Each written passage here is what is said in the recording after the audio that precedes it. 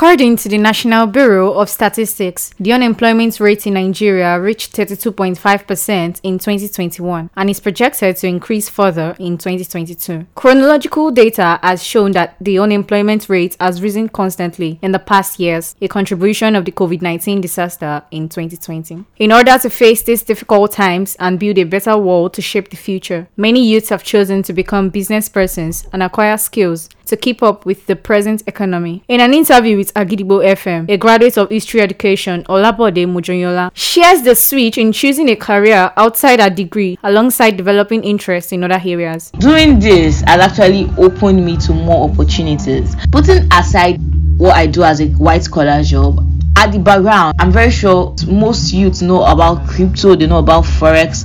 Actually found my ground in this particular area. Right now, I am not depending on white collar job.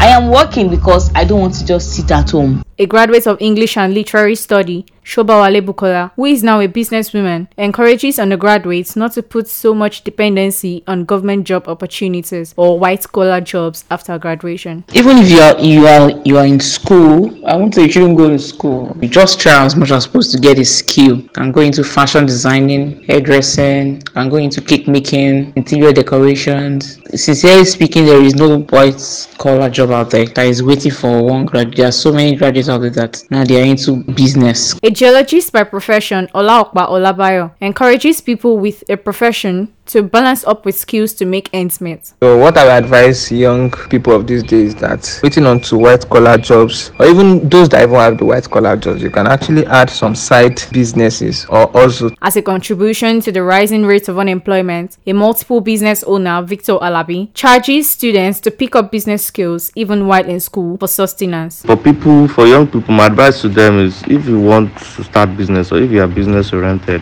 you have to start from when you're in school. You cannot just graduate and you say you want to start a business. You have no background knowledge about business. Best thing is if you can relate with your colleague. It starts from you selling the clothes, it could be shoes, it could be bags, and anyone. If it's going to be that way, I think you'll be really successful. As some youths are not relenting in gaining their grounds, rather than waiting on the government to come through for them, others are beginning to question the importance of tertiary education. Favour Alabi, reporting for Agidigbo FM, Ibadan.